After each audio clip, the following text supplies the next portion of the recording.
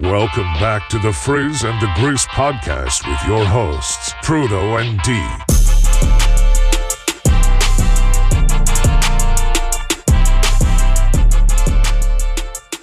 Hello, hello, hello. Welcome back to Frizz and the Grizz. Took a week off. Your boy D Frizzy Fizz was under the weather, could not make it to the mic, but we're back. Thank you for joining us live Tuesday, January 30th. I forgot what day it was. Or next day on podcasts, wherever you get your podcasts. Remember, if you're listening on podcasts, look your boys up, rate, subscribe, review, press all those buttons. But first, D, what's good? Happy motherfucking Tuesday, man. It feels good to be back. Sorry for those that were waiting for us or listening to us or waiting for them to listen to us.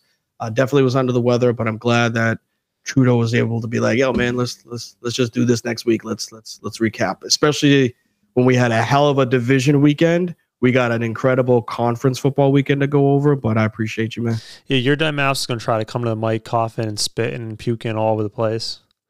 Yeah, so I talk for a living. Like, that's literally my job, is to talk to clients and, you know, try to get them to yada yada. And I, like, throughout the workday, I was like, dude, I could barely do this. Like, in the middle of me talking, I got to mute my mic and like come back like, hey, you still here?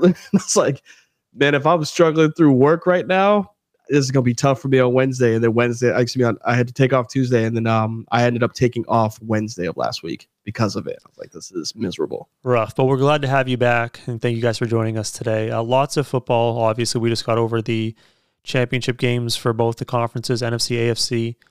I thought both of them were interesting in their own regard. Different stuff to dive into, talk about. We're going to have a top 5 list. I don't know if you have one. I have one. I think it's a really good one. It's topical. It has sports in it, but it's a different twist. I like that.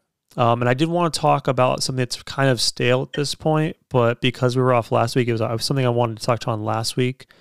But we get to do it was Gerard Mayo, new head coach of the Patriots. I know we had an exchange with Adam Houghton and got me looking and thinking about some stuff. But first, I have this incredible story that I've been holding on to. I was going to save it for the closing takes, but I wanted to bring it up to you now because I feel like it deserves more justice than being at the back end of the show. Dude, I ran into this story about this Chinese marathon runner. My guy's 52 years old, Chinaman named Uncle Chen is what he goes by. Okay, sounds like a restaurant. He ran a marathon, which is 26.2 miles. Yes. 52 years old, chain smoking cigarettes the entire time. He went through 2 packs of cigarettes over the 3.5 hours. Or sorry, 1 pack of cigarettes over 3.5 hours. So he smoked 12 cigarettes in 3 hours running a marathon. He finished with an 8-minute mile pace. Please tell me they were like Marlboros or like Newport 100s, because that would be hilarious. I hope that he rolled them himself. Like, this is my guy Uncle Chen for the audience. I don't know if you can see it. Oh man, he is just lighting up. Runner number 1158. That is him. Yeah, look at him. Look good for a 52-year-old that smokes cigarettes. It's all the cigarettes, man. I mean, he must be in good shape. If you can smoke a pack of cigarettes and run a marathon, you must be in good shape still. So do you think he did that like intentionally, or do you think he did that like because that's just how he is? Meaning, go ahead. Like, do you think he smokes, he chain smokes, you know, like religiously when he's sitting at home, or he's like, you know what, I'm fit and I want to try to show people that I can smoke cigarettes while running a marathon? Probably both. So this is not the first time Uncle Chen has chain smoked a whole marathon. The shitty thing about this is, so this people who joined us got this Chinese guy who chain smoked a whole marathon smoking cigarettes. They disqualified him because he was smoking. Yeah, they found it. They said it was disrespectful or against the rules. If anything, I got you with that. If anything, my guy Uncle Chen, I feel like if you ran an 8-minute mile pace smoking cigarettes the entire time, they should cut that down to 7 minutes and give you bonus. It's definitely not like a performance enhancing drug. So like that doesn't really make sense because it's like embarrassing for other people or disrespectful. That's terrible. Let the man smoke. Let the man run. Just don't run next to him because Obviously, if you ain't trying to get that secondhand smoky, don't run next to him. I'm just impressed because I can't even run an 8-minute mile for like 2 miles, which is normal. Yeah, you're right about that one. I'm pretty sure my pace right now, if I were to get on the treadmill, would be like a 12-minute mile. I'm pretty sure that it'd be rough. It's hot out there on those streets. You gotta get you back in the gym, but shout out to Uncle Chen. I just thought that was a hilarious story that I wanted to just throw at you to start the show. Do you have anything before we get into the? Yeah, I had a question for you because it came up while I was driving the little ones to school, and this is for people that are in the chat, or if you guys want to respond to us on Facebook tomorrow, no plug. If you had the choice, would you prefer for work? Would you prefer more PTO, like another 2 weeks PTO? Or a raise, and that raise would be like $5,000.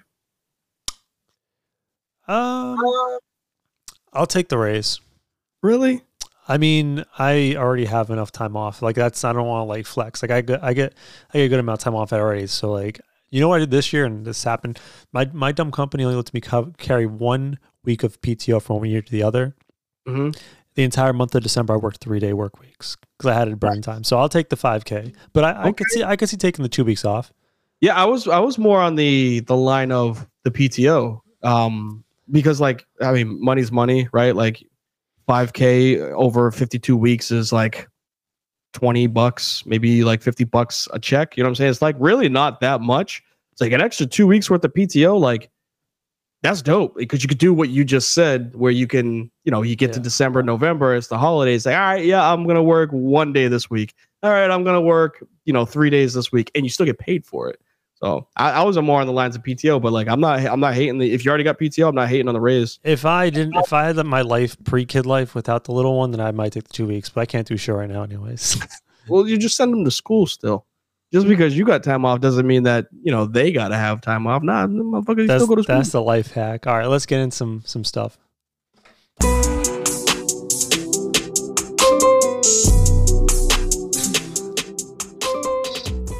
This is the topic. I just figured we should jump on this one. Because it's like a more serious topic anyways. So it's Gerard Mayo, new head coach of the Patriots. He was getting like killed by like conservative news and shit over the past 2 weeks saying, oh, he's woke and the New England Patriots are woke, hiring woke this. Well, you know how I feel about that word. Just word salad at this point. And he made a comment at his press conference basically that he didn't see color, or he saw color, excuse me.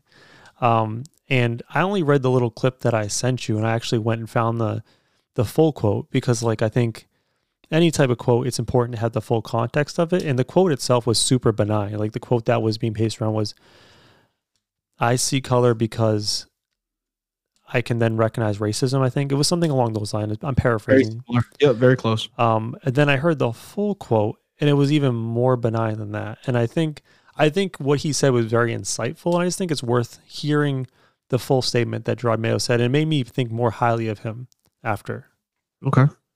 I do see color because I believe if you don't see color, you can't see racism. And whatever happens, black, white, disabled person, I've always, even someone with disabilities, I always, for the most part, people are like, when they're young, they kind of make the spot hot. Younger people know what that means. But what I would say is, like, no, I want you to be able to go up to those people and really understand those people. So it goes back to whatever it is, black, white, yellow, it really doesn't matter, but it does matter so we can try to fix a problem that we all know we have. And I just thought it was very insightful, and it's something that not people, like, I'm sure a lot of people consider this, but, I can just say myself, I'm like a white man that's straight. Like, I don't have many problems. Like, there's no target on my back. Mm-hmm. But everyone has different life experiences depending on, whether people want to admit it's not, like, depending on your sexual orientation, whether you're a man or woman, color, your race, whatever, you're going to have a different life experience. And it's important to understand that those factors can influence how you see the world and how you have been shaped. And I think Gerard Mayo hit it on the head saying basically like it's important as a leader to view everyone as an individual and understand that their background might be different than yours and try to relate to them. And that was super benign, very insightful. And it upsets me that something like that's twisted and turned into just like something nasty and just hate. It's the media. It'll never go the way that it's intended, just because of the way that what gets more clicks, that full paragraph that he explained, or just that little clip of I see all colors, right? And I think he hit it on the head, especially when he said, in order for you to learn, about someone or see what they're experiencing, like that's it right there, where it's like you even said it yourself, like you can't put yourself in somebody else's shoes. You can't group together people. So you have to treat them as an individual. And that's all he's saying. But, the people that want to bring up, oh, he's woke because he's bringing up, race or color in a football conference that has nothing to do with it. If I'm correct, and I might be because I'm always wrong, but I'm pretty sure Kraft had somebody ask the question in regards to this. Like somebody asked Kraft first, Kraft responded, and then Mayo had his response. If I believe that may have been the way that the conference was set up. Am I completely off? I think what happened was someone asked Kraft about having the first black head, because John Mayo was the first black head coach in Patriots history. And I think Kraft said something along the lines of like, "Oh, I don't see color in making these decisions." And then go ahead. Well, no, you're fine. And I look, this is the problem, is that like that question to Kraft is a layup. For no matter what somebody says, it's going to get scrutinized. Like when people ask someone like, what are you going to do for the Black Lives Matter movement?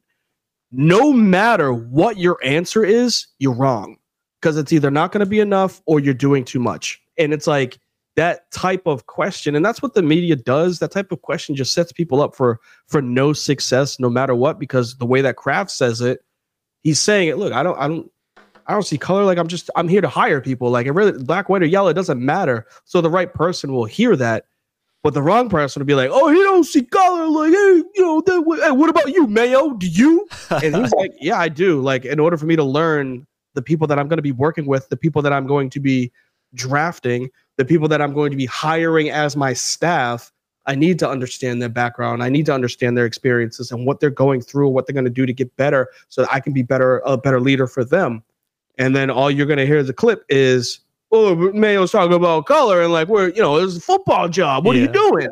Doesn't make any sense. I thought an interesting part, and I will get off this soon. We'll get into the games this weekend, but I thought an interesting thing that to consider, and like, I'll admit, like when I was younger, I wouldn't even think about this, but like as I grow and mature, you expand your worldview and you think about other things differently. Mm-hmm. But when he mentioned like handicap or disabled people, right? As someone like you and me can relate on the same level here, both of us are fully able. We see a flight of stairs and we don't think two things of it. But without putting ourselves in the perspective of someone that maybe might be handicapped, we then can see the obstacles. That's something that anyone can visualize. And I think having that perspective, you can also look at other things like gender or sex, sexual orientation or race, and see that there are similar things that you might not think of without putting yourself in their perspective. And I just thought it was very enlightening. I think Gerard Mayo is a good dude. I'm wishing him the best. And I just think that the first step, I don't know, the first public appearance, which is ridiculous that he received backlash for something for so benign. The media is always going to try to tear down someone no matter what. Nick Sirianni was apparently the worst, head coach in the history of football because of how nervous he was when he was answering questions as a head coach for the first time. Right? Like people are going to try to find something to tear down someone for an unnecessary reason, because it's a better story when you can talk negatively about someone than when you can promote them. That's just how the media is right now. Well, speaking of tearing down someone, let's talk about Ravens Chiefs.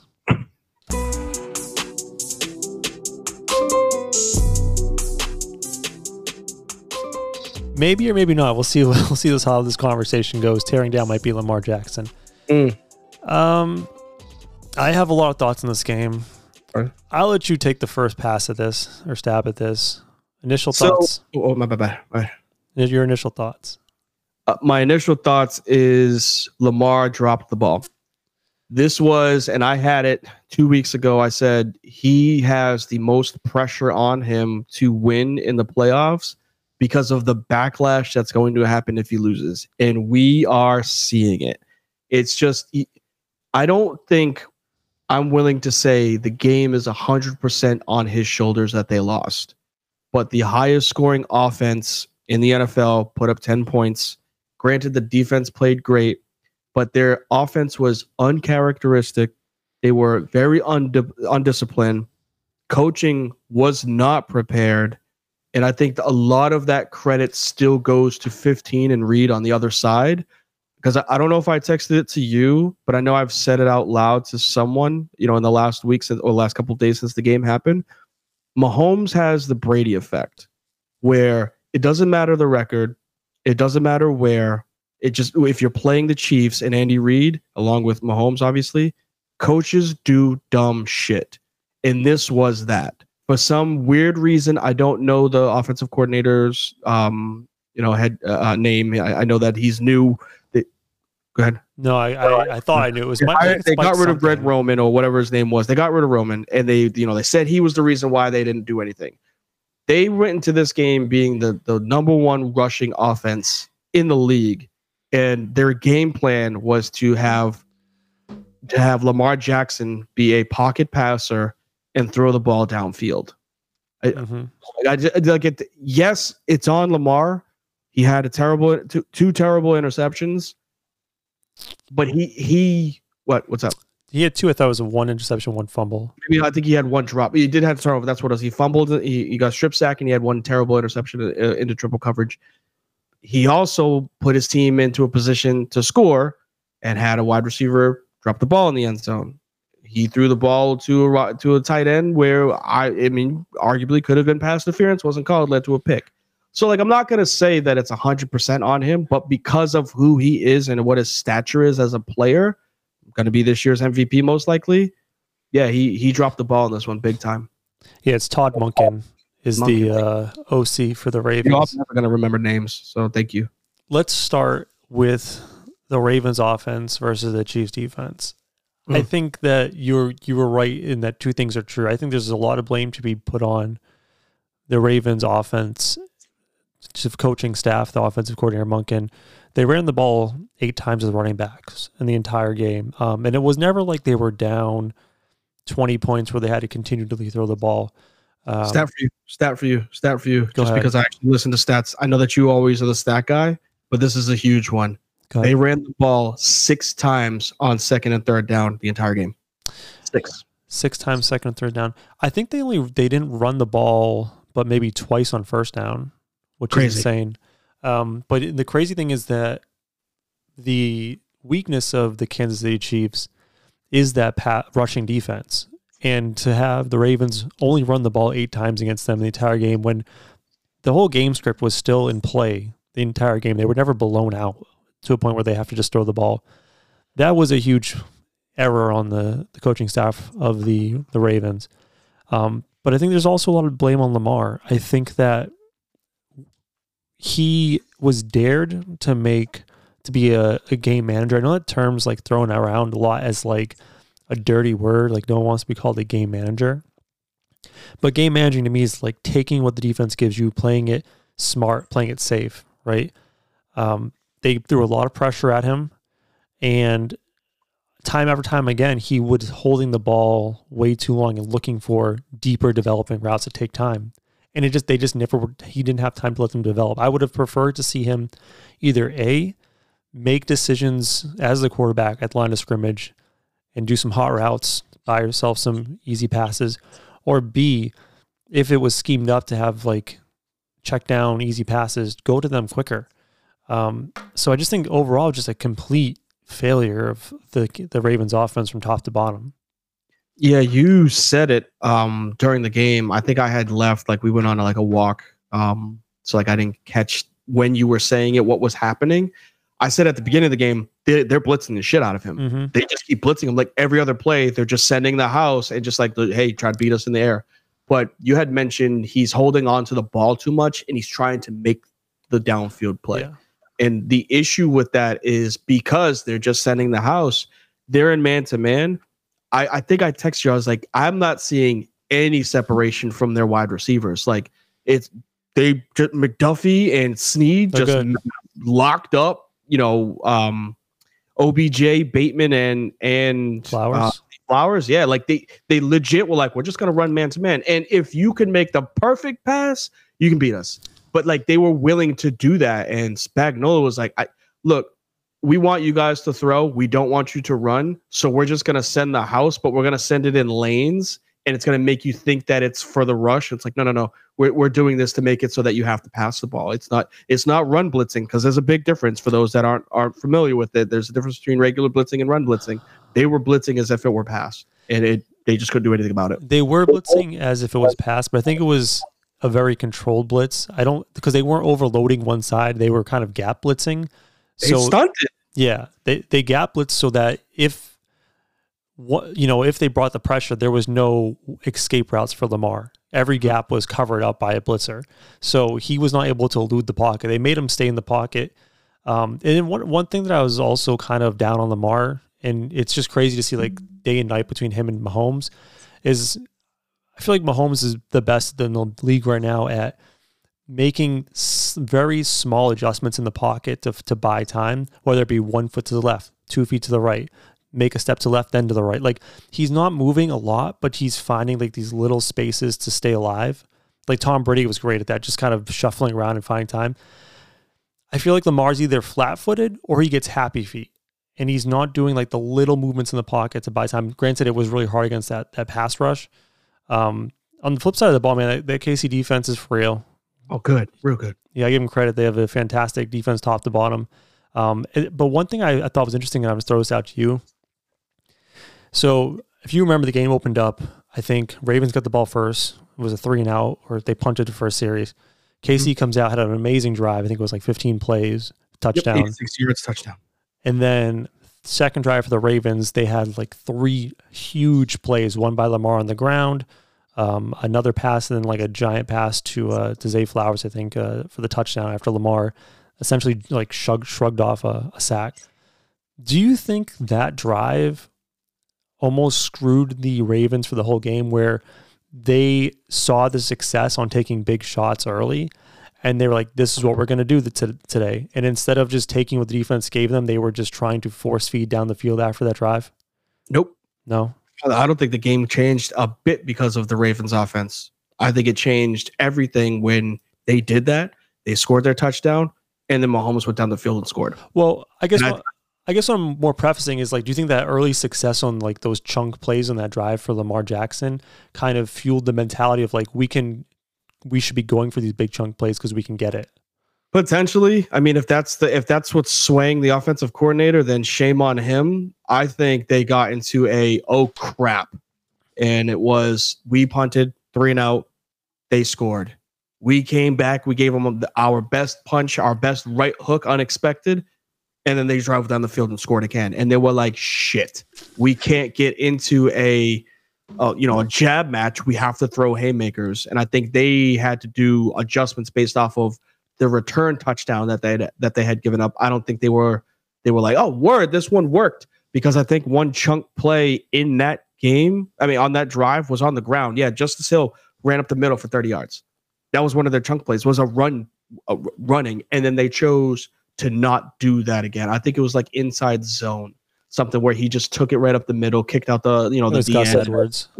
It was Gus. My bad. Yeah. But like, no, up here, Justice Hill, 34 yards up the game. Oh, from the 34-yard line. You're right. My bad. It says no game. It's all good. But no. So essentially, the run up the middle was the play, and they just chose to not go back to inside, outside zone, read option, RPO. They wanted to throw the ball for some weird reason. I don't understand that. Like, we saw dumb coaching this weekend. We're not gonna get into the 49ers Lions game yet, but like this is related to it, where the fear of what 15 is doing makes you do dumb stuff. And this was part of it, where let's get into this, try to outthrow Mahomes. The difference was Mahomes was taking what the defense is giving him. We've seen this projection, and I wish one of these days we're going to get, some little statistician, whatever, that can tell us shit in our ear or like recap old clips. I said it 2 years ago when they got rid of Tyreek Hill. I said, you are going to see the best version of Patrick Mahomes be a quarterback now because he got rid of his binky. He used to just go back there, say, fuck it, Tyreek's down there somewhere, throw it. He doesn't have that. So what he has to do is if it's 2nd and 8, I got to take this 4 or 5 yard pass to make it short, make it easier for 3rd down. He's doing that when other QBs are looking for that 1st down on 2nd. Now it's 3rd and long. And he's just picking apart. I think the word you used was surgical. And it's so true. It's the difference between, heard it all week, on Sports Heads or the last couple of days. This is Mahomes and this is everybody else. In the middle might be a Burrow because he's the only one that's beat him in the playoffs. But we're not comparing anybody else to Patrick Mahomes anymore. He's in his own league with how to play the quarterback position. Yeah, we'll talk on the Chiefs offense in a second. But with the Mahomes, I forget who I think Bomani Jones calls him MJ. Like he's MJ. Like he's the greatest. But does this game affect how you view Lamar? It was a disastrous second half. He had the strip sack fumble at the throw into triple coverage. And I have a interesting question for you before you answer that. Might sound insulting. Is Lamar the NFL version of James Harden? You're not the first person to ask that question. Currently, yes. Great offensive regular season to get caught up in L's in the postseason. So yeah, I guess we have to say that for now. I think this doesn't affect his legacy yet. He's 26, right? Something like that. He's still young. These quarterbacks are playing until they're 35 to 40 years old. Now, with him being an athletic quarterback, I don't know if he has that in him, but he ain't old, right? I think he's 26. Let me get the exact age for him, but he's 27. So he's technically not hit his prime, which is between 28 and 32. So I think he's good enough to bounce back from this, and I'm not ready to say he's just going to be a playoff loser for the rest of his career. I'm not ready to say that yet. Yeah, the stats are damning. I think he's 6 interceptions, 6 touchdowns ratio in the playoffs for his career. It's damning. It's not good. And what the hard part about this, this is and you can go to the the next thing after is I brought this up. Somebody brought it up saying Lamar losing, blah blah blah blah blah, and I was like, well, these dudes that are losing, they're losing to Mahomes. Yeah, it's tough. Like you said the Michael Jordan thing, he stopped a lot of people from winning. Are we just gonna say that John Stockton and Karl Malone suck because of it? You know what I'm saying? No, they could still be good. It's just on a specific Sunday, and it happens to be the Sunday that you got to play the Chiefs in the playoffs. You're losing to him. So yeah, I'm not going to throw the Tennessee loss when he was a rookie filling in for Joe Flacco and they won, 12 straight with him filling in. I'm not going to put that on his shoulders as one of the losses. But this is one that he has to carry, and he's got to bounce back. They may not be the 1 seed next year, but he's got to use it as fuel to be look, I can't let this opportunity slip anymore, because he's no longer going to be judged for wild card or division playoff wins. It's conference championship or nothing. That's how his season is going to be judged now. He's no longer with the back-to-back MVPs, all pros, whatever awards he wins. He's no longer going to be, I would say, acknowledged for his regular season success. Or if he wins the wild card or the divisional game, it's going to be if he wins the conference championship. Yeah, that's some real talk, man, because we like you said before, man, we're the most pro Lamar podcast out there. We got to keep it real with them. Yes, sir. On the flip side, I was watching the Chiefs offense, and like I said to you, they went from being this explosive, fun fireworks team 3 years ago to being surgical in the way they operate. And it reminds me so much of these Tom Brady Patriots teams where, listen, I'm not a Patriots fan. I actually hate the Patriots, and I would watch Brady and the Patriots and just root for them to lose, and you could just see Tom Brady put together these 12, 13, 14 play drives of just precision, spreading the ball, taking what the defense gives them, and just marching down the field. And I feel like Mahomes has evolved his game to be just and again, this is thrown out as a dirty term, but the ultimate game manager, where he can just be oh, I can torch you for 50 yards, but I'm also going to pick you apart for 6 plays for 30 yards and just march down the field. Whatever you want to give me, I'll take it and feast. And it's just so frustrating to watch this offense and try to stop this offense, because there is not one single way to stop them. No, and this is gonna suck for fantasy football owners. Like, it may not be in the cards to draft Mahomes as a top 3 quarterback anymore because of this type of season. And I think they still go out there and they get a wide receiver. I think they break the bank with getting a wide receiver for next year. So maybe it switches. But what he does is he goes out there and he no longer cares about the flash. He no longer cares about the running throw across the body for 50 yards down the field. He's going to be like, all right, here's the play. I think we can check this to Pacheco, 5 yards here. All right, here's the play. Kelsey, run a hitch, 10 yards here. All right, here's the play. Wide receiver, random, I don't even know his name. Justin Watson, 16-yard catch, like it's nothing. MVS, run down the field, another catch, like it's nothing. He's turning no-name receivers and tight ends, not into household names, but people that make big plays. First down here, second and short here, first down here. And like you said, it's disheartening being a defensive player. True and true. Love my offense. Love being a wide receiver. Love being a running back. But I am a cornerback, and there is nothing worse than just seeing first down. Let me get beat for a 50-yard catch. Whatever. We can now stop them or get a chance to. But when it is just painful, here's a first down here, another first down there. 5 yards, another first down here. You feel so helpless. And it's like, no matter what defense we call, we can't stop these motherfuckers. And that's literally what the Chiefs are right now. It's such a weird thing because I feel like they simultaneously, the Ravens defense stopped Mahomes because they limited him to 17. But watching the game, it felt like they had a stranglehold on the game the entire time Mahomes had offense. You didn't need to score touchdowns in that game. They were playing the game. So I think somebody said this on TV. Like, they played the game where they wanted Lamar to pass, and last week they wanted Buffalo to run. And they both played right into their hands where they just shut you down, where our offense is going to score just enough, but our defense is going to make it so that you panic.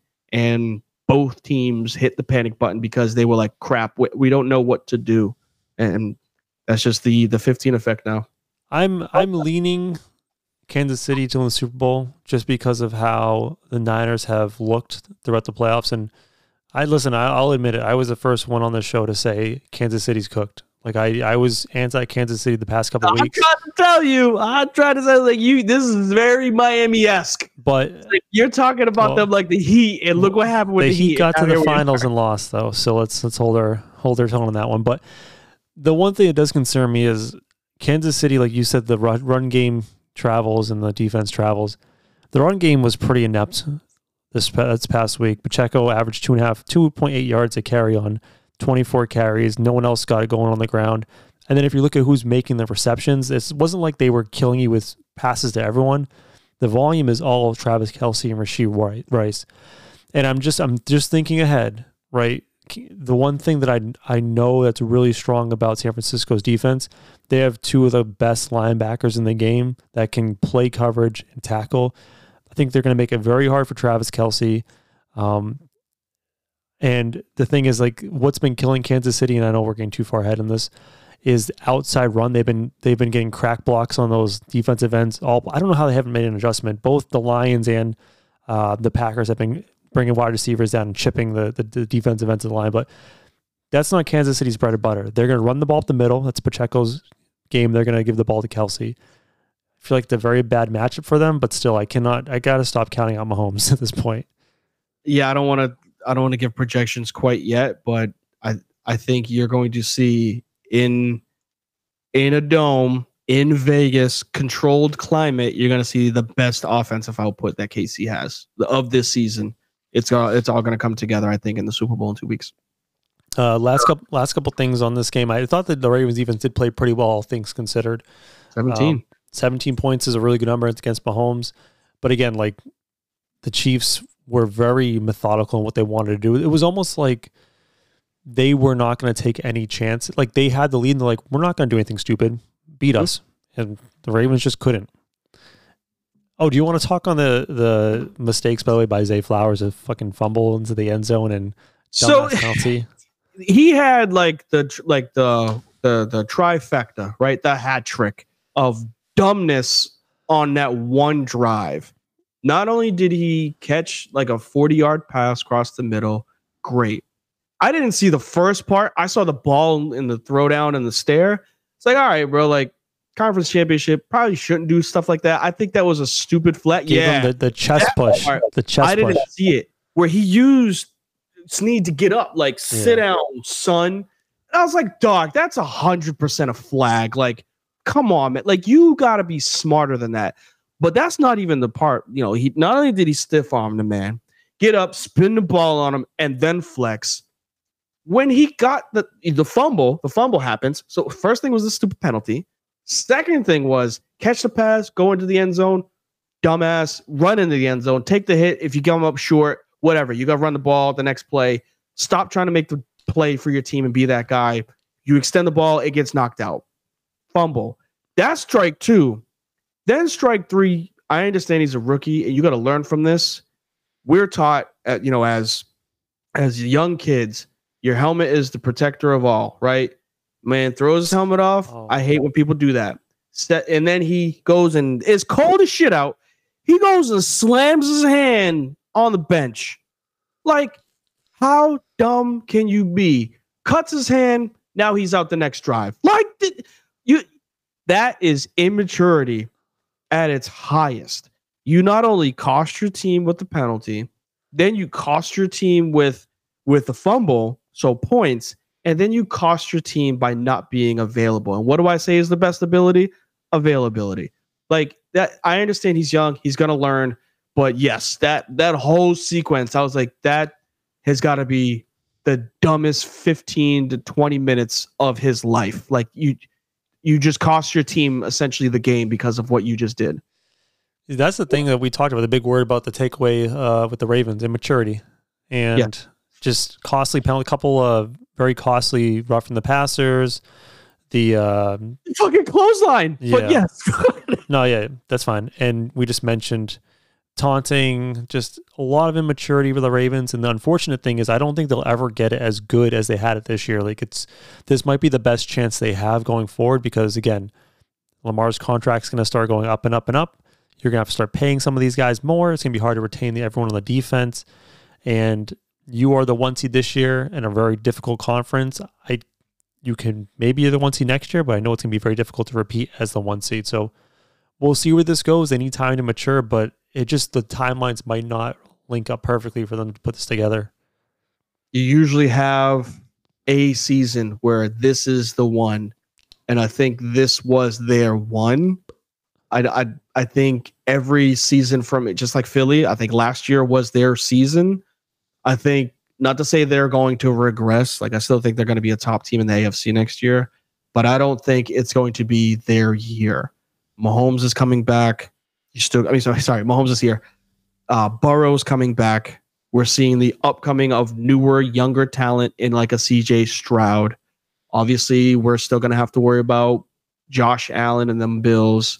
Like, this was the year for them to capitalize on having one of the best defenses in the league, one of the best offenses in the league, and the MVP on the team, and they came up short. By the way, I know this is completely off topic, and we missed the show last week, so I just have to say it. Fine. You told me Sean McDermott's going to get fired with that dumbass play, the fake punt. I didn't see until afterwards who the snap was to. You saw who they snapped the fake punt to, right? No, I can't. Oh, I remember watching everything, but this was so long ago. It's gone. It's gone. They did that fake punt that failed. Yeah. It was DeMar Hamlin. Comeback player of the year. They were trying to get some Disney type of shit going for them, but it did not work out. Oh my goodness. He tried to have his Vince Papali moment and failed miserably. If they give him the comeback player of the year over Baker Mayfield or Joe Flacco, I'm going to be pissed. Like, I'm all for the man, being alive, obviously, but like coming back and like playing football, I get that it is extremely hard to do that, but like Joe Flacco came up off of a couch, like shopping at Costco, and hey Joe, we need you. Go play quarterback. We're down to like option number 7. But what's in it for me? Well, you can get some bread and you can run the offense. I can just throw the ball as much as I want. Yeah. sign me up. Like, that's what they did for him. So, and he went out there and was like the best quarterback in the second half of the season. So, yes, all for Damar Hamlin still playing football, not for him winning, NFL Comeback Player of the Year this year. We got so off topic. I think what we're going to do, just because of time, we're going to nip out the NBA segment and we're going to move to Frizz's 5 next. Okay.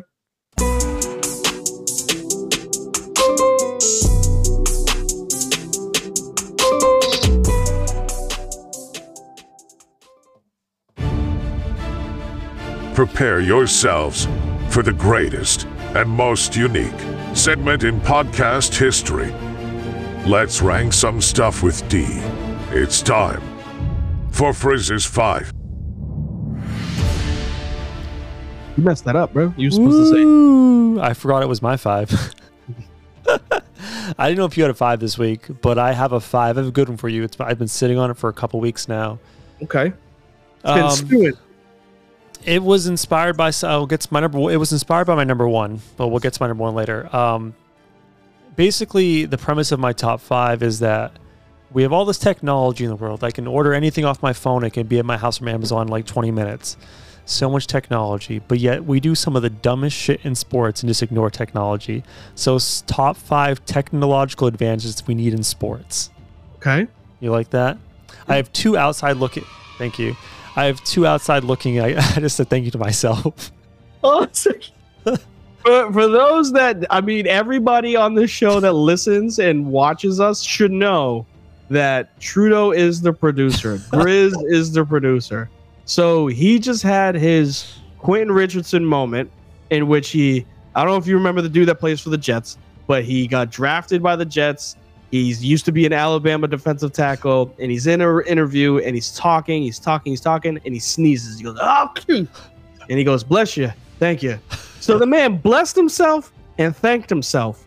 So as soon as you hit that cheer button and thank you, said thank you, that's the exact moment. That's the exact thought I had. I was like, this man just blessed and thanked himself. I thought maybe you had the sound word. I don't know what's going on anymore. All right, 2 outside looking ins. They were inspired by actually last night. Last night in the Bucks. Who did the Bucks play last night? I don't know. Whatever. Giannis got called for They lost the Nuggets. They lost the Nuggets. Giannis got called for 10 seconds on the free throw. My 2 outside looking ins that we need to advance in sports technology. Number 1. Why are we letting referees count to 10 on their hands before they blow that? Can we have a fucking shot clock when they take the free throw and go when they hit 10 seconds? Outside looking at one. Number 2, same idea. The 7-second inbounds play drives me fucking bananas because I don't know. You see people, is it 7 seconds or how many seconds is in? 5 seconds? Yep. All right, 5 seconds inbounds. Who knows how they're there's a referee counting Mississippi's, they're going 1, 2, 3, 4, 5. Like, it's just all made up. Can we have a fucking clock that counts down when the ball is handed over so we can have some legitimacy to this process? I am in agreement for both of those because I play a shit ton of 2K. So not like, inbound, not free throw related, but that is 100%, subjective where the referee bounce passes it to you.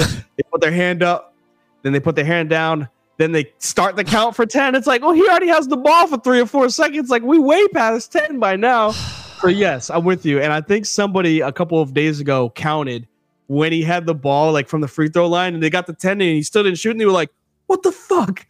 So, yes, I'm with you on that. And same thing for the sideline inbounds pass. I'm like, that's more than 5 seconds. There's no way they got that timeout in time or didn't pass the ball in. Yes, so I'm with you on the So you see, this is what the theme is, like stupid shit we do in sports that can be solved by technology. Yeah, I'm with you. They go, shot clock for baseball now. Why not put a little one, like right outside where the buzzer is on the scoreboard? Not 10 not seconds. Just put it on the scoreboard so people see. know. Number 5. This is my actual list. Number 5. Speaking of baseball. Delivering signs to the fucking pitcher.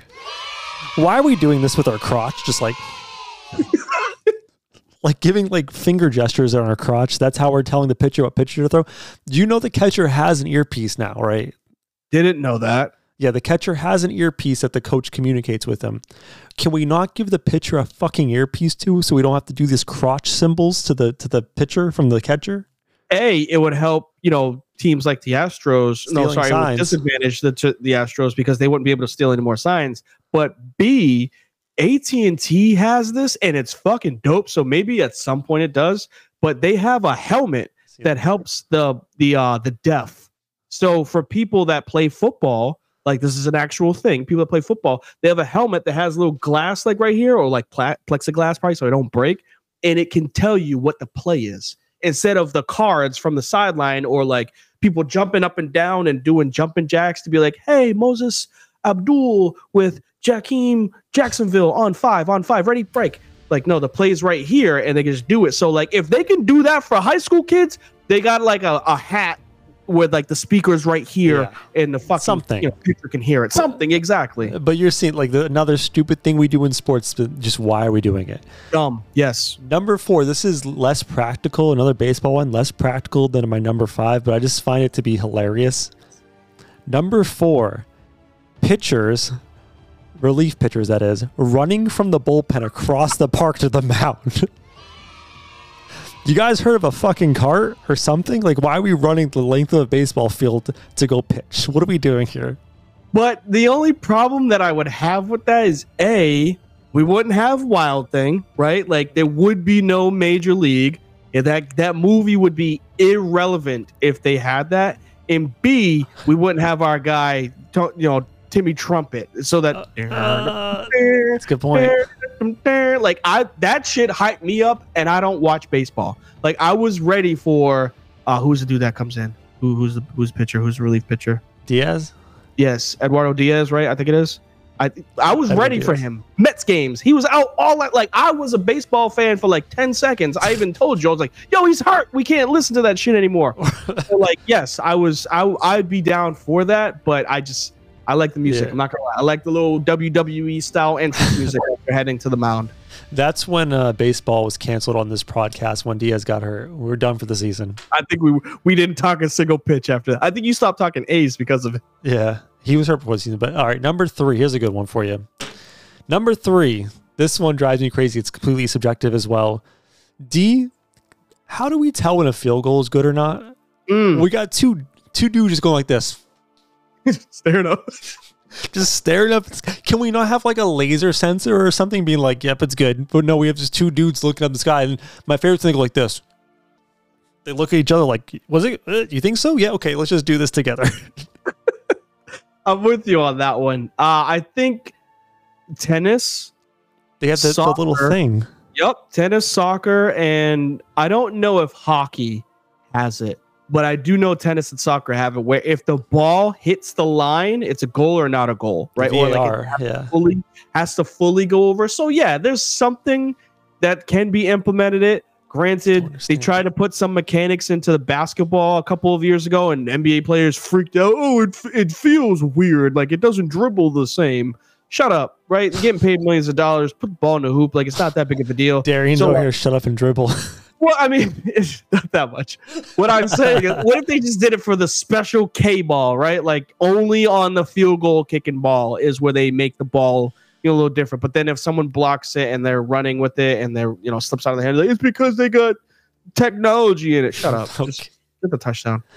Yeah, I like that one. I like that. I feel like tennis is the most advanced sport when it comes to actually like officiating and stuff. Mm-hmm.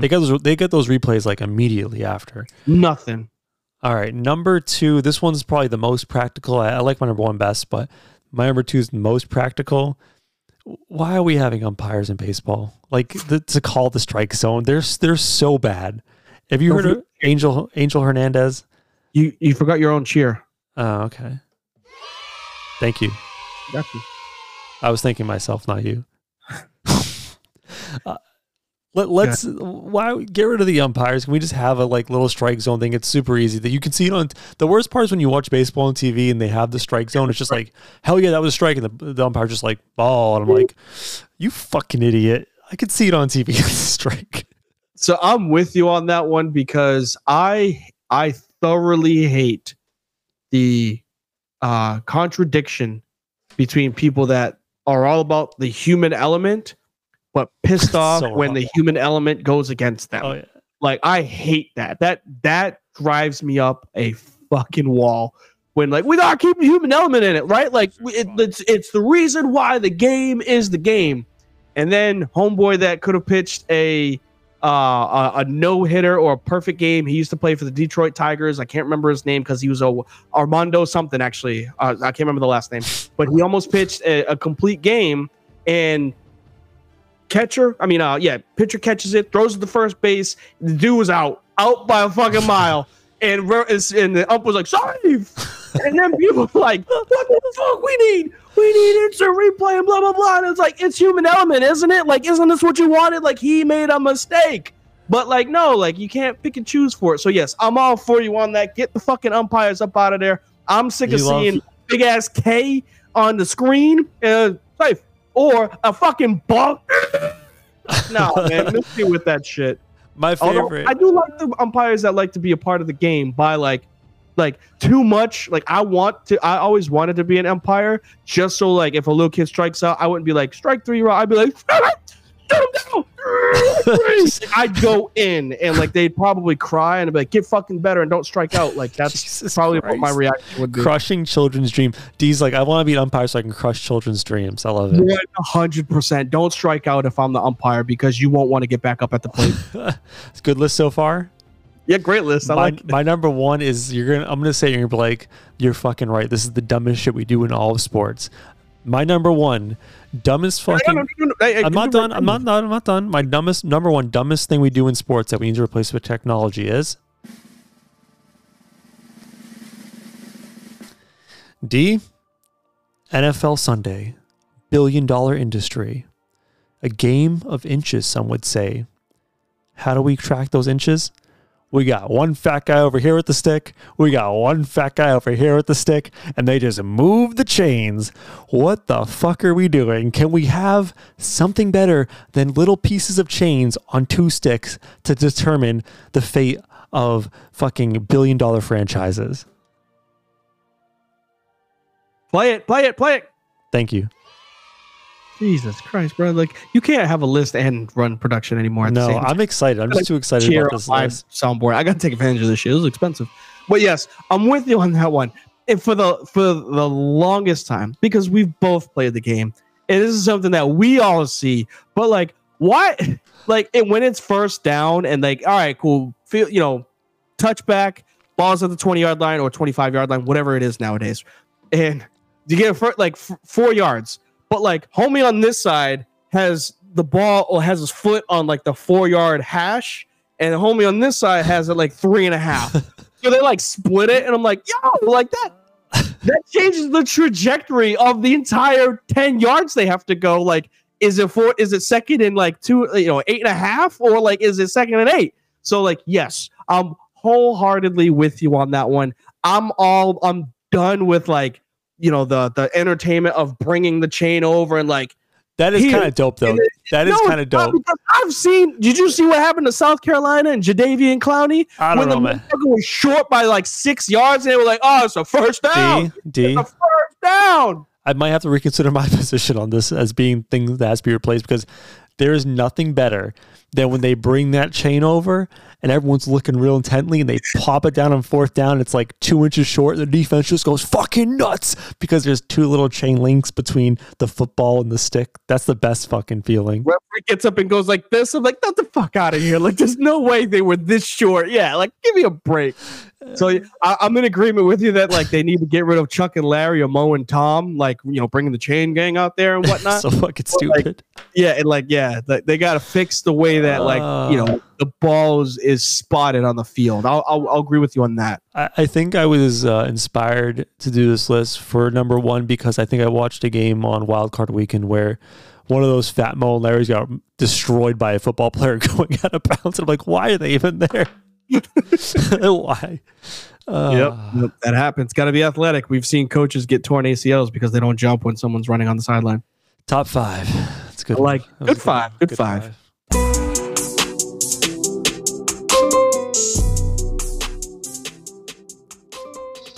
All right, last topic of the day, the other big game of the weekend, NFC Championship game, 49ers versus Lions. There's been so much talk about this game, and a lot of it's been on Dan Campbell. you can start there with you if you want. You can talk about the comeback. You can talk about the Lions implosion. You can talk about the dude getting bounced off the face mask and, leading to Ayuk going for 40-something yards. You can talk about Brock Purdy. I don't care, man. Where do you want to start with on this? I'm going to go with just saying Detroit lost this game. I don't think San Francisco won it. And what I mean by that is there was so many things that could have gone wrong, and each and every one of them did, which made it the perfect storm for them to lose. And I was talking with a couple of guys in our group chat, and the frustration behind, I understand consistency, but the frustration behind stupid coaching pisses me off. I understand you want to go for it on fourth down. I'm not against the aggression. I'm not against you making specific play calls. 2 fourth downs that they went for were drop passes. One of them hit Reynolds in the chest. One of them hit him in his hands. So they still got to go out there and execute, right? But I also understand that this is not a normal game. This is the NFC Championship with a potential Super Bowl arrival on the line. So you can't just always go back to what's been working. The reason why you have the highest conversion rate in the NFL in the regular season is because most of the time you're doing these types of plays. The teams that are kind of game planning for you, you're catching them off guard, right? When it's the NFC Championship, you ain't catching them off guard, right? Going for it on 4th and 4 isn't a surprise, right? Going for it on 4th and 1, yeah, you catch me off guard. I don't really know what you're going to play. It could be a run, could be a pass. You ain't running it on 4th and 4 against an incredibly good defense, right? They're making passes, and every time that they did, incomplete pass by Jared Goff, rolling right, throwing left, bad pass off of St. Brown's hands, but he didn't really get a chance to catch that. Another one, pass to Reynolds, hit him in his chest, drops it. Another one, pass to Reynolds, hits him in his hands, drops it. And it's these are taking away scores in what came down to a 1-score game. You left 9 potential points on the field, and you can't do that in conference championships. That, along with momentum, brought the 49ers back, and here we are. The 49ers are going back to the Super Bowl. Yeah, I definitely want to talk on the 49ers side, but before we get there, let me address some. So I assume you're questioning Dan Campbell's decision-making with all that. Yeah, I'm not questioning his consistency behind staying true to himself. I'm questioning the timing of it with a Super Bowl trip on the line. I would just say that a couple things. Number one, in most of those cases, the probability said that it was a better chance of having a positive outcome by going for it. So the math was in his favor. Number two, some of those should have been converted, specifically the draw pass. 2 out of 3 of them. Yeah. I can't remember if there was a 4th, but I know 2 out of 3 of them should have been converted. So first, I would say that process over results. The process had to go for it, and it should have been converted. It was just your players completely imploding in that moment. Number 3, it's I remember game 1 of the season, the Lions versus the Kansas City Chiefs, and Dan Campbell went for it on a fake punt on their own 25, and everyone was like, oh my God, this guy's amazing. He's got balls, the biggest balls ever. And we applauded him for that type of bravery then. And if that had failed, we would have crushed him for that stupid shit. And I just think everyone's so reactionary as to play the results. This man has taken this team and made them relevant again and got them to the NFC Championship game, playing this style of football and being aggressive. And the one thing I think you should be, and I think you're saying don't be aggressive because of the situation, I think you should be true to yourself and what got you to the position you are in now. So if you're a very good run team, run the damn ball. If you're going to be a high air raid offense, throw the damn ball. But they got to where they are by being aggressive and going for it. And we're playing the results today, but if any one of those failed conversions would have worked, we're not talking about any of that today. You know how much I hate kickers, right? The world knows how much Frizz hates kickers. Yeah. The only reason why, and I wasn't questioning his coaching at all. He turned that entire organization and city around for probably the better half of 5 years. I'd say that the next 5 years should be good with the way that they're set up, youth and staff wise. The reason why I bring up the decision making that he made was there were points that were left on the table in a game where he said first to 30 wins. So that means you got to get those points when you can. And for you to not take, I'm not saying that field goals are like guaranteed by any means, but they're playing in Cali, really not affected by the weather. You know what I'm saying? It wasn't raining. It wasn't like high wind or anything like that. So it's like your best chance to score with that field goal. And I get if they caught the passes, you accept the process. In a game where teams are looking to score, hold on, what I'm saying. Yeah. In a game where the teams are looking to score, you break momentum by putting points on the board.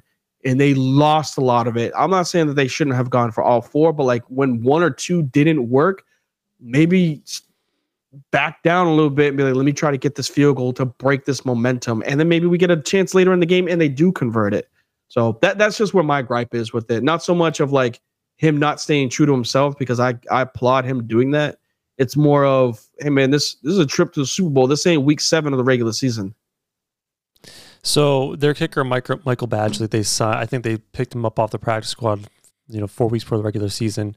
Mm-hmm. He's not like this automatic, guaranteed good kicker. I think he missed 2 extra points this year. He's very limited work. His career, he's not very good, after 40 yards. So to say that he should have just kicked it and just say that it's a guaranteed 3 points, that's just not true, because we know that this kicker is shaky to begin with. So I know what you're saying, like they're leaving points on the board, but I think they're asking him to kick a 46 and like a 53-yard field goal in that situation.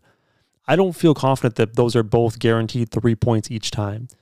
And again, if you can convert that first down, number one, if you do have to kick in the next in that drive, you have a better chance. But number two, 7 points is a lot more advantageous in this matchup. That was a really struggling words, especially if you're the 49ers.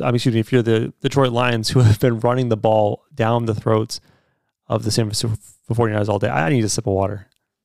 Yeah, I'll take over for this one. Yes, I think they stayed true to themselves. Maybe they should have just continuously run the ball, but 4th and 4, that's a harder conversion on the ground. Obviously, they weren't going for it on 4th and 2. I think all of them were 4th and 4 or more. So that makes it harder for you to convert. And that's where I say, yes, analytics or aggression may say go for it in this scenario.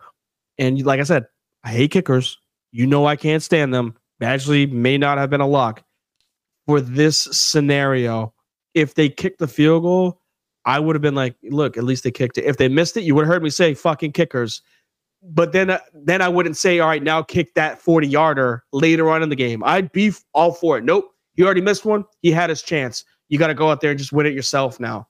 So like it's not so much the process, the result itself. It's the magnitude of the game for making those types of decisions. I think on the flip side, with the 49ers, I think number one, you have to say, they were a little bit lucky to have a lot of these breaks go their way to actually get back in the game. But number two, I do think we should give some credit to that organization and that team, because it's been a team this year that was almost stamped as, if you get ahead of them, they don't have the ability to come back, more than one possession.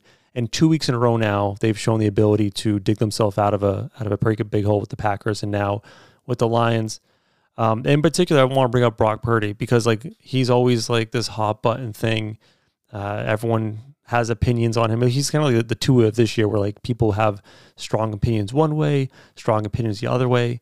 I think he's proven to be a very good high end like game man. People who are new to the conversation, I keep using this word. I use the term game manager, and I don't think that's a negative term. Like I don't think you have to be Lamar Jackson special, right? Like I said earlier, Patrick Mahomes this week was more of a game manager, right? He took what was given to him. I think Brock Purdy did enough this week and showed some flashes of being special, especially when a couple of those big runs to extend plays. I think he had like a 20-something yard run, the last touchdown drive of the game.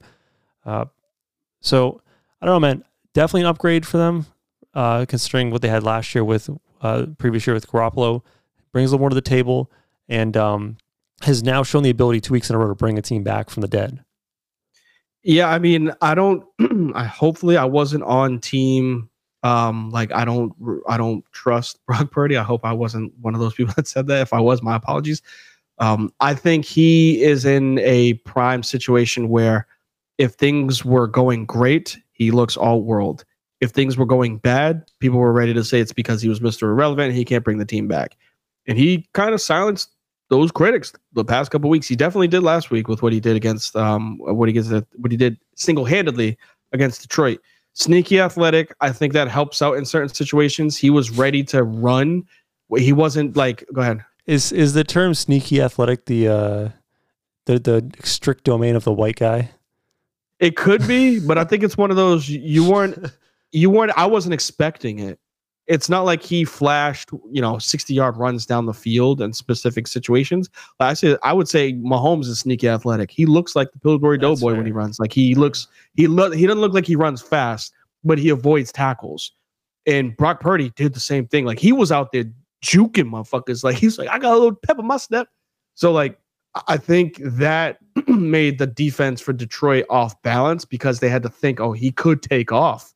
And he hadn't done this the whole season. Where did this come from? So I think that helped out in specific situations. He had wide receivers make incredible catches. Jennings made that one-handed catch. That was absolutely insane. McCaffrey ran the way that McCaffrey runs. I don't know if he's dinged up, though, the way that he landed on his neck towards the end of that game. But like their offense played perfect second half. The issue is it took them to the second half, right? Where the Lions defense was ranked pretty low, right? Like pretty low this season. Their offense is what ran that team. So the door did give them, bless you. The door did, was open, creaked open for them to come back, right? 24-7 really didn't feel like it was over. That's like the worst lead in football too, by the way. 17 is the worst lead. Just like people say 2-goal lead in hockey is the worst lead to have. But like in football, you score right off at halftime, you're like, oh, we're back in this. All it takes is one mistake, and that mistake happened. Jahmyr Gibbs fumbled, another touchdown. Now you're like, shit, we gave up 2 touchdowns, we have to score, so we got to go for it on fourth. Another mistake where you don't convert it, 49ers take the lead. It's like that went away like it was nothing. So I don't know if they can play with fire like this leading into the Super Bowl, obviously, and we got another week before we can do predictions. But it's one of those, yeah, I'm glad you came back. You silenced the critics, but Brock, I don't know if you can get away with that again. You can't go down 24-7 against Andy Reid and Patrick Mahomes. I was actually less concerned about Brock Purdy in the offense and more this defense, which I thought was elite. I thought this 49ers defense was the best defensive unit in the league. I was thinking that, week 10, I don't know, but through 10 to 16 when they started going on a roll. But now we're seeing back-to-back weeks in the playoffs where they just don't look right. I don't know what it is exactly. They didn't get a ton of pressure. I felt like this game, and they're supposed to have two elite. I think Bosa had a couple sacks. Yeah, towards the end. And I feel like they're getting run on a lot. I mean, I know, granted, the Lions have a good rush attack. I don't look at the Packers and feel like they're the top. I think they're fine at rushing the ball. I think they're a top end rushing team. And it's a lot of these, like I mentioned earlier, where they have a lot of wide receivers to tight ends coming down and pinning the defensive ends. I think maybe they're getting a little too aggressive, Bosa and Chase. But I don't know. It does worry me against this Chiefs team who does want to play super physical, running the ball, and having Mahomes where he's a magician in the pocket. It's going to be hard to generate those sack plays. I just would like to see a little more of the Niners defense. Granted, they played a very good second half, but still, man, I feel like this 49ers team, after 2 very important playoff games, yes, they're in the Super Bowl. Yes, they're 1 win away from a championship. They just don't feel complete at this point, right? Offensively, we've seen highs and lows, particularly in this game. Defensively, back-to-back weeks giving up 21 and then 31, I believe. So we have 2 playoff games with 52 points combined given up. It just feels like it's not all there right now for this 49ers team. Granted, they have 2 weeks to prepare, and Shanahan is a magician. So we'll see. I just have so many concerns going into this Super Bowl. But again, one game, football is a weird sport. It's how would you describe the shape of football? It's like an oblong ball. Shit bounces weird ways. So even if they're outmatched, or I think they might be outmatched, Vegas does not. I think the favorites are the 49ers at this point. Weird shit happens, man. And it's going to be a really fun Super Bowl. This is the matchup that I wanted to see. It was a rematch of 2019 or 2020? Yeah, 2019. 2019. Upgrading quarterback. I think from this point, their defense is probably a little less impressive as it was last time. But again, better running back. McCaffrey wasn't there at that point. No. Better running back. Like Mostert. Okay. Better running back, better quarterback. I think you have upgrades all in the offense, but just that defense has taken a big step back since their last appearance. What wouldn't feel right for me to not bring up would be all this time and before the playoffs, we said ground game and defense travels. So both ground games for Green Bay and Detroit traveled with them. Yeah. Green Bay had like over 150 on the ground, and same thing with Detroit. So like, I understand that the 49ers defense is great, borderline one of the best in the NFL when they're at their height, but they're going against two really good rushing offenses. And it's coming again with, the Chiefs. So like, I know that you're saying that there's like weak points for it, but they're playing teams that have really good ground games. So like, you're going to see these types of results. They are a opportunistic type of defense. Give up the ground game, and then hopefully turn you over when you make a mistake. They're not going to get gashed for like 30, 40, 50 yards. They are going to give up 6 here, That's 7 a problem, here, 8 though. here. I get that against Mahomes. That's a problem against Mahomes. I get that. I'm not disagreeing with you. I'm saying I get that. But that's part of the reason why we saw them be successful in winning the game versus Detroit and Green Bay. That Mahomes isn't over there. But I did say they can't allow Mahomes to go up 24-7. Right. It's a wrap. It's a game over. There is no greatest comeback or second greatest comeback in Super Bowl history against a Chiefs team. That's just not going to happen. Yeah, we don't want to preview too much because we can talk about it more next week. It's going to be a really fun Super Bowl. And just really last thing on the Lions, because we'll talk Niners next week because obviously they're still alive. Regardless of how this ended, and we can question Dan Campbell all we want.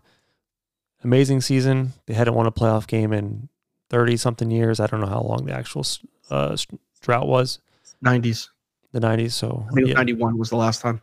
So a little over 30 years to get back to this point and look like they have a really strong foundation. Like a lot of their rookies really stepped up this year. You have Laporta, you have Gibbs, some other guys.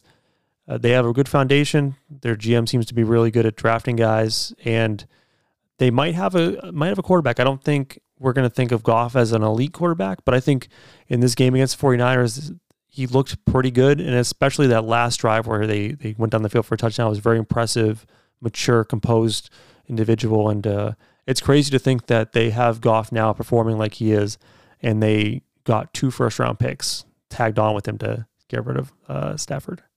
They're not going anywhere, and those that were like calling for Campbell's job because of his decision-making, shame on you, especially with what they were able to accomplish. I think they were like 3-11-1 his first season.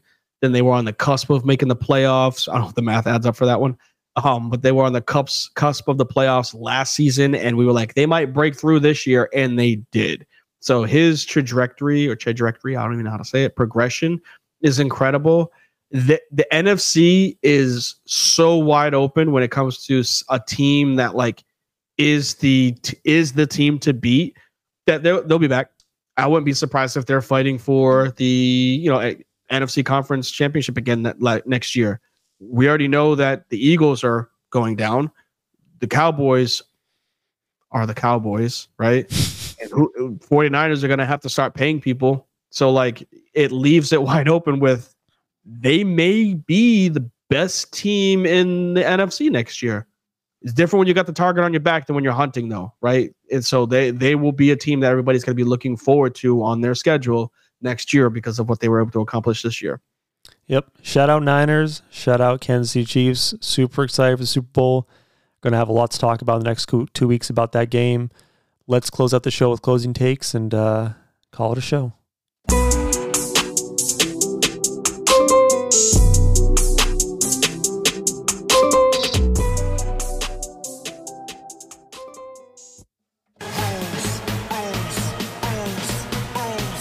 The show is coming to an end. But first, it's time to get to anything we've missed. It's closing time. 1 segment, 2 takes. Now go. Closing takes, chance for us to go off script and talk about anything we want, sports, pop culture. I was going to go sports. I think I'm going to pivot really quick, last minute. D, did you see that Elon Musk has implanted the first person with a Neuralink brain implant? It's a chip that goes on your brain, apparently, that's supposed to like be able to interact with objects like phones.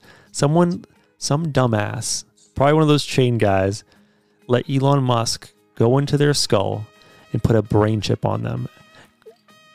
Are you in on the brain chip? No. Hard out. There's not enough money in the world that will allow someone to take away my free will. Oh my goodness. Like, are people just not like, I get that like movies come out and people are like, oh, it's just a movie. But like, I know the real life isn't iRobots, but how are we just gonna let someone put some type of computer on our brain and expect there to be no negative impact on your life? Like, I'm good. You couldn't pay me $1 billion. I'd be like, hey, family, I know that I would just keep working this 40, 50-hour job, but I'm not letting someone put a microchip on my brain. Not a fucking chance. Like, what the hell is wrong with people, bro? Like, that's just stupid. This man has blown up so many rockets, and now he wants to put a chip in your brain. I'm pretty sure when they tested this thing out, they like killed like 17 monkeys too. But people are weird, man. Some people dumbass. are just weird. You know, it's the same type of person being like, I ain't taking that COVID vaccine. It's got microchips. My goodness. You know, it's the same person. My other thing I wanted to just be like, shout out Rookie of the Year race getting hot. Victor Wembanyama jumped to the top of the board. He's had a crazy week. Yeah.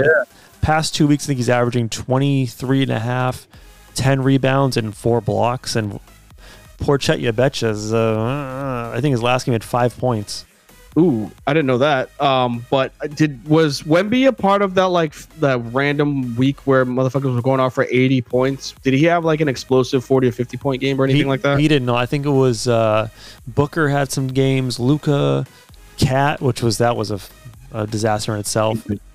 Who am I missing? Embiid, obviously. Embiid went off for 70. Yeah, crazy NBA week.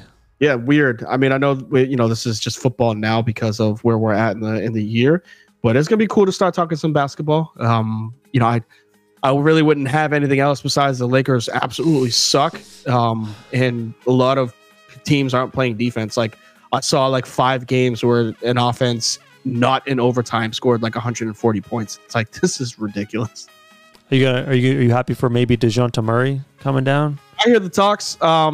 If it's involving just D'Lo, I don't mind it. Sucks that like I think they told him that he was going to get traded, because like there was a clip of him like looking like he was going to cry on the bench, and like he's been balling. So like he's handling it the best way he can. He's actually scoring pretty well right now. But the team, they just need a spark, and we all know the GM he can't miss the playoffs. So something's going to happen. They're not going to allow LeBron James and the Lakers to miss the playoffs. It's insane how good that dude is at 39 years old. Yeah, crazy. It's unreal. Good for him. All right, what you got for me? So I'm going to go off the Richter and hit this up with the emotional one, just because it's tough. It's something that was near and dear to Should me. I fade the music? Is this serious? Yeah, you can. It's fine. It's fine. Okay. It's just serious enough where it's one of those like, let's just make sure that we take care of ourselves and make sure we say we love our loved ones. Just want to remember, obviously, the crash of 2020, the Kobe Bryant crash, along with the other victims that were involved. John Altobelli, I may pronounce the names incorrectly, so I apologize on behalf of the fam, but I'm going to do my best. Carrie Altobelli, Alyssa Altobelli, Christina Mauser, Sarah Chester, Peyton Chester, pilot Ara Zobavan, and then obviously the late and great Kobe Bryant, more importantly, Gianna Bryant. This one was tough when it happened because at the time my wife was pregnant with my first daughter, and there's nothing worse than thinking like what could potentially happen when you're not there anymore for your daughters. And I think we have to sometimes take a step back and realize like life is moving too fast. Let's just make sure that no matter what you got going on, no matter how troublesome something might be, people have financial issues, people have a lot of stresses in life. Let's just make sure that we take care of our loved ones, take care of our kids, because it might be the last time that you walk out the door and you may not see them again. So it's not to end on a damper note or anything like that. It's just one of those, like, you just never know nowadays. So life is good. I always say it whenever we wrap up a show, take care of your chicken, take care of your children. Like, this is one of those things. I'll never forget the day that it happened. It's like one of those like 9/11 type things. Like, everybody remembers where they were when it happened. I'll never forget. You know what I mean by that? Like, I just don't think we can compare Kobe Bryant's crash to 9/11. What I'm saying is everybody remembers where they were when 9/11 happened. It had a great impact on everybody's lives. I remember I was at my uncle's house, saw the crashes on the news. It happened. I remember when this happened, it was me and the missus. She was on the couch, pregnant. We look at the TV, and then Twitter goes crazy. Everybody's looking at the phones like, this is fake, this is fake, this is fake. Like, it was just such an incredible like part of like history when it comes to like the way that I viewed obviously Kobe Bryant and being a father of 3 daughters at the time. So again, make sure you take care of your loved ones, give them a hug, say you love them, just because, life sucks at certain points. So let's just make sure we make the best of it. All right, way to end the show on a high note. It ain't about damperness, man. Spread awareness, man. I know. I'm fucking tough. It's tough. That one was tough. I had to say something about it because it was a hard day for me. Since it's been a tough day, I just want to let you know that I just checked the scores and your Lakers getting beat by like 15 by the Hawks. 16. Get it right. 107-123. So yikes. D. All right, man. All right. I love y'all, but big RIP to those. And for everybody that's listening, I appreciate you all being here. Please make sure that you can hit us up on our socials if you get the chance. Obviously, we have a Facebook page. We have a YouTube channel. We have our website that's been scrolling at the bottom, the entire show. You can hit us up on the X or Twitter, whatever you guys want to call it, whatever's good for you. One day we may get an Instagram or a TikTok, but that's on the producer if he's got time for it. Last but not least, make sure y'all take care of y'all chicken. No, before I get to that, make sure y'all take care of y'all mentals, right? Make sure you guys definitely take care of y'all physicals, take care of y'all chicken, take care of y'all children, and we'll catch y'all on the rebound. Peace. Thank you.